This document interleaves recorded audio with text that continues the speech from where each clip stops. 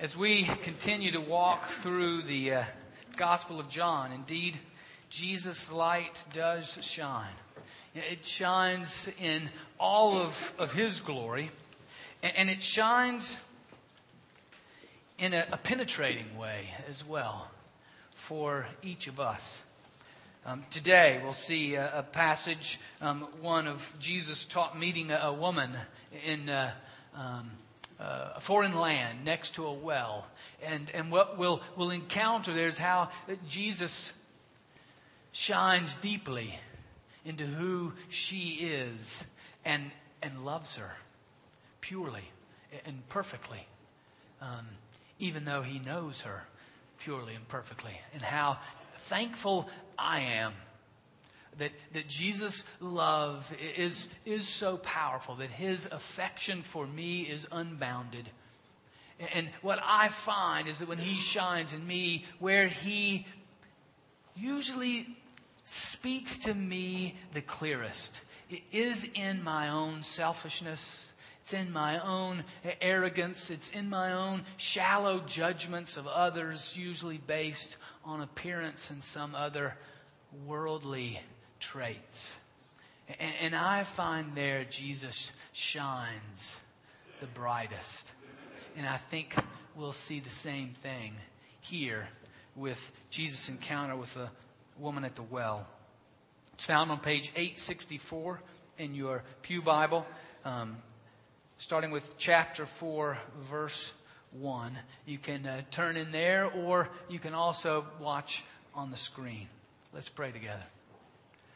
Gracious God, we ask in this moment that You would lead our very souls to hear from You, that You would shine brightly in us, that we openly and honestly would come before You and hear from You, hear Your words of truth, of encouragement, of challenge. In the name of Jesus we pray. Amen. Again, John chapter 4, starting with verse 1. Hear the word of the Lord. Now, when Jesus learned that the Pharisees had heard Jesus is making and baptizing more disciples than John, although it was not Jesus Himself, but His disciples who baptized, He left Judea and started back to Galilee. But He had to go through Samaria. So He came to a Samaritan city called Sychar, near the plot of ground that Jacob had given to his son Joseph. Jacob's well was there, and Jesus, tired out by His journey, was sitting by the well. It was about noon. A Samaritan woman came to draw water, and Jesus said to her, "Give me a drink." His disciples had gone to the city to buy food. The Samaritan woman said to Him, "How is it that You, a Jew, ask a drink of me, a woman of Samaria?" Jews do not share things in common with Samaritans. Jesus answered her, "If you knew the gift of God and who it is that it is saying to you, 'Give me a drink,' you would have asked Him, and He would have given you living water." The woman said to Him, "Sir, you have no bucket, and the well is deep. Where do you get that living water? Are you greater than our ancestor Jacob, who gave us the well, and with his sons and his flocks drank from it?" Jesus said to her, "Everyone who drinks of this water will be thirsty again. But those who drink of the water that I will give them will never be thirsty. The water that I will give will become in them a spring of water gushing up to eternal life." The woman said to Him, "Sir, give me this water, so that I may never be thirsty or have to keep coming here to draw water." Jesus said to her, "Go, call your husband and come back." The woman answered Him, "I have no husband." Jesus said to her, "You are right in saying, 'I have no husband.' For you've had 5 husbands, and the one you have now is not your husband. What you have said is true." The woman said to Him, "Sir, I see that you are a prophet. Our ancestors worshipped on this mountain, but you say that the place where people must worship is in Jerusalem."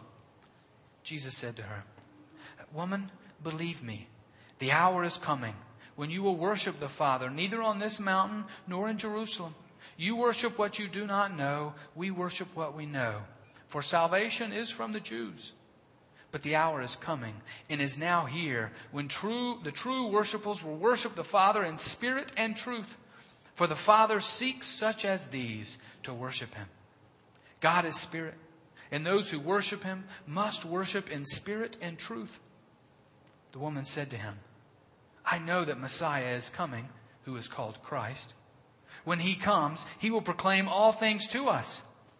Jesus said to her, I am He, the one who is speaking to you.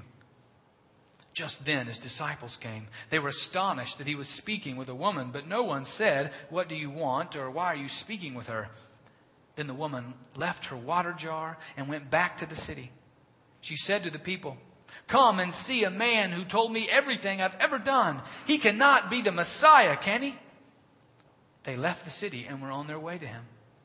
Meanwhile, the disciples were urging Him, Rabbi, eat something.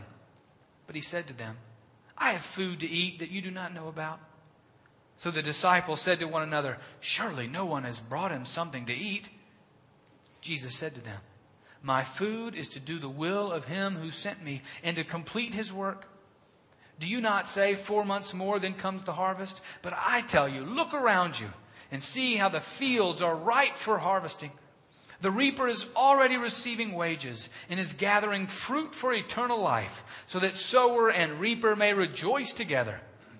For here the saying holds true, one sows and another reaps. I sent you to reap that for which you did not labor. Others have labored, and you have entered into their labor. Many Samaritans from that city believed in Him because of the woman's testimony. He told me everything I've ever done. This is the word of the Lord. Thanks be to God. There's really 3 elements that I want to look at this conversation with Jesus and this Samaritan woman. The first element is that Jesus' affection, His unbounded affection for every human being, is not affected by worldly, earthly human standards. Totally separated from cliques and groups and cool rules that we have. You know, cool rules. Those are the rules that we follow in the school cafeteria. You know? I remember vividly one time being at a McDonald's with a group of friends after a high school basketball game. And we went inside, got an order, and came outside to sit at the tables. And one of the tables was full. And when I came out, I didn't sit at the full table. I sat at the next table and sat by myself. And just knowing there were other people still coming. And when I did that, then the group at the other table, all of them except one, got up to sit next to me. And they were following the cool rules of the day. And Todd Merrick was tired of the cool rules. He was the one guy that was still sitting at the other table.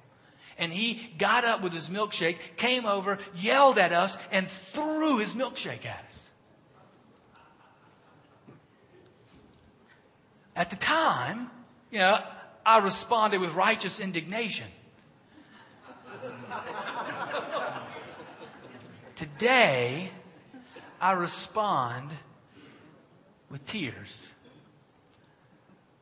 Because Todd had to live by the cool rules, and Todd just wasn't cool. Now, talk about revenge of the nerds. Today, he's a PhD in computer engineering, works with Motorola in the military, and he's been instrumental in all the cellular work of the last 10, 15 years. But at the time, the cool rules didn't include Todd. The cool rules don't include this woman. She is lost. She is separated. She is apart, ostracized in every way. First, in the first century, she's a woman.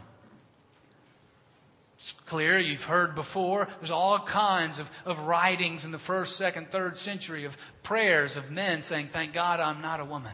Or rules for how to limit conversations with women because it's inappropriate to have conversations in public. Secondly, she was a Samaritan. Samaritans were ostracized by Jews. They were not to be included. They had bad theology. They had bad history. They had bad genes. And they were just people to be separated from. They didn't have the entire Bible. They only believed in the first 5 books. They only believed in Genesis, Exodus, Leviticus, Numbers, Deuteronomy. They didn't include the rest. They had the wrong place to worship. They had built their own temple in Gerizim. They weren't at the temple in Jerusalem. They had bad practices, bad theology in every way. And as we find out a little bit later, she's living in sin. But Jesus encounters her with an abundant affection face to face. Totally undeterred by the human walls and separations and cool rules that we live by. Now, it's great to look at this chapter and this verse, this encounter with the encounter before it. Remember Nicodemus. Now, he was the king of the cool rules. He was a leader in the religious people, a member of the Sanhedrin. He was in the popular group. He followed the cool rules and benefited from them. Jesus will meet both of them face to face and encounter them into the depths of their being. His affection for each of them is undeterred by the cliques, groups, castes, classes, cool rules of our age. The people we don't like, the people we don't understand, the people that we say, what do they bring to the table? The people that we gauge as those that take more away. Jesus loves them with an unbounded affection. The ways that we can look in the mirror and say, what do we bring? We don't bring anything to the table. We are worthless, meaningless. Well, first, those are lies. But second, no matter what you say about yourself, that does not deter Jesus from loving you with an unbounded affection. Every single human being is created in the image of God. Good, bad, or ugly. No matter what their mental capacities, no matter what their intellectual abilities, their physical gifts, no matter their appearance, every single human being is created in the image of God. Every single human being, Jesus died for them. And in this encounter with this woman of ill repute, who she's so ostracized, but even by her own community, that she has to come for water at the heat of the day all by herself.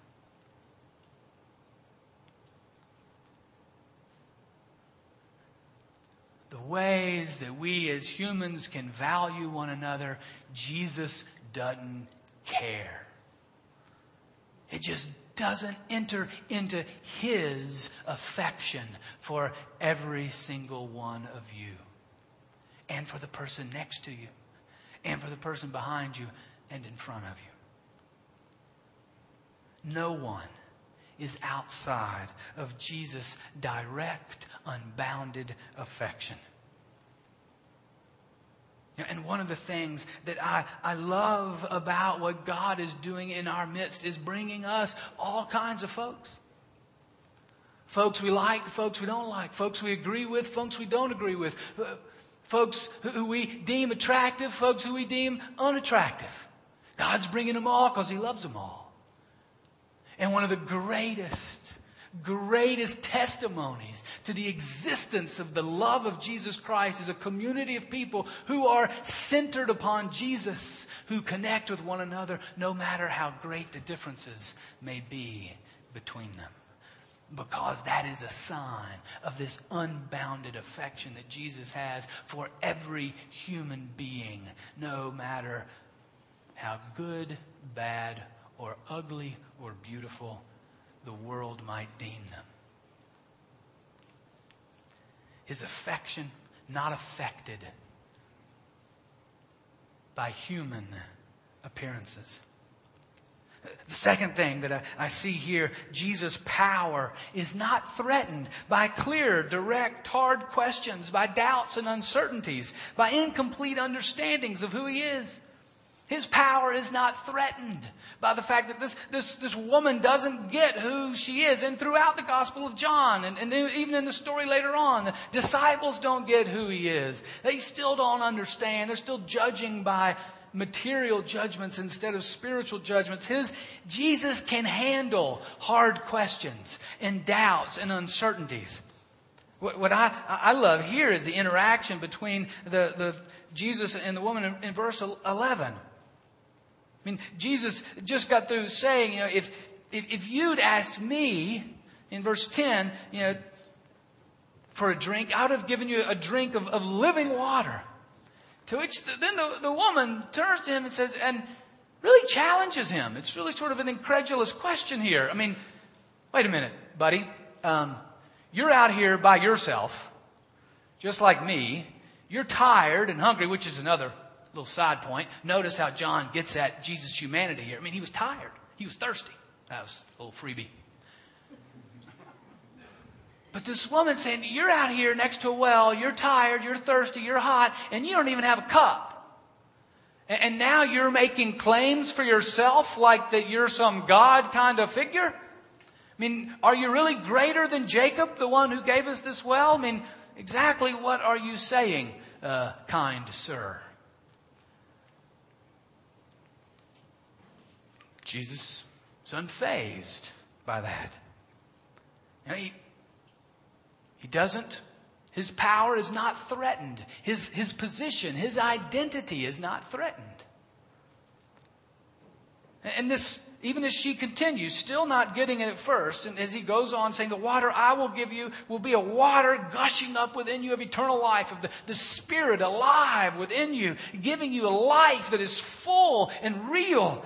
And she says, hey, I like this water. If this water can keep me from having to come back out here every day in the heat of the day, well, this is great. It'll make my life easier. But Jesus, he's not deterred by our questions or doubts or uncertainties or incomplete knowledge. He's not fazed by that. The fact that she wants an easy life, he still wants to give her a real life, a full life, an abundant life.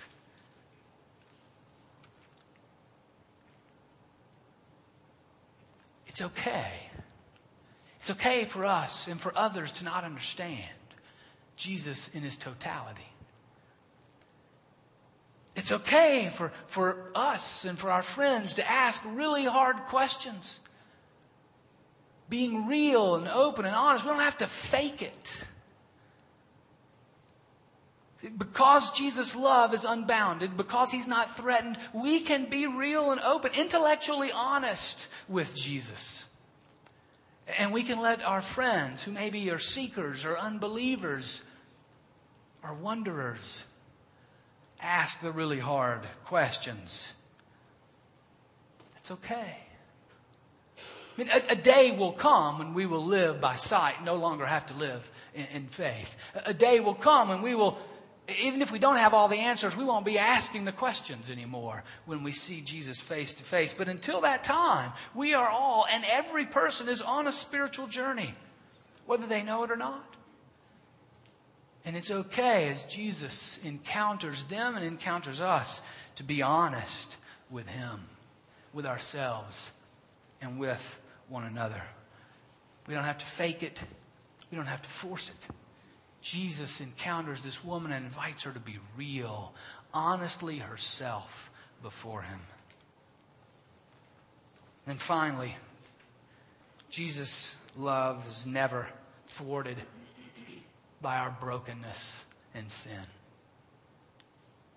And he, as the woman then goes through this little side conversation on what worship is about as she tries to get off track because Jesus is getting to the core. I mean, Jesus is shining deep into who she really is, and she recognizes this, so she tries that deflection. Let's talk about some theological problem about where we're supposed to worship. And then Jesus says, I'll tell you what, let's do that. Why don't you bring your husband? And he comes right to the issue before her. That one thing she's trying to hide, either from herself or from him or from others. And he goes right to it. As Jesus goes deep, shines deep in our lives, he will address our own sin, our own brokenness, our own mistakes. And He will meet us there in His unbridled, unbounded affection for the real you and the real me. Jesus loves the woman at the well, who she really honestly is. Jesus doesn't love who she wants to be. Jesus doesn't love who the people around her think she should be. Jesus doesn't love who the people around her thinks she needs to be. Jesus loves her. Honestly, openly before Him. Jesus loves you. Honestly, openly before Him. His affection is unbridled, undeterred, unaffected by the ways of the world. It is not set aside by the honest, open questions that we have for Him, and it is not thwarted by the sin in our life or in anybody else's life. Jesus loves you.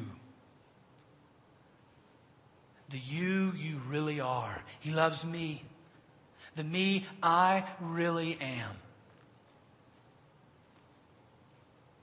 Not the me that Mom wants me to be, or that you want me to be, or that I want me to be. He loves me, who I am. And He loves you, who you are.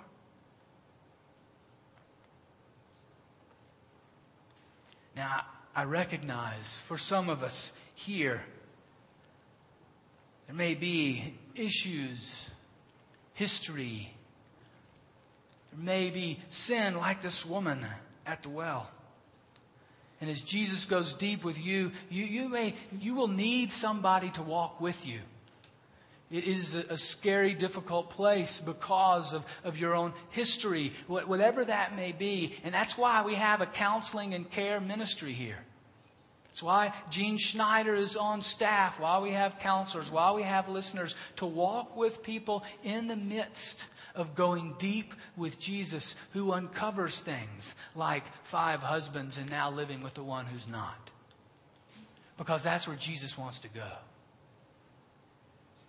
He wants to shine deeply, especially into the brokenness, into the mess, into the sin of our own lives.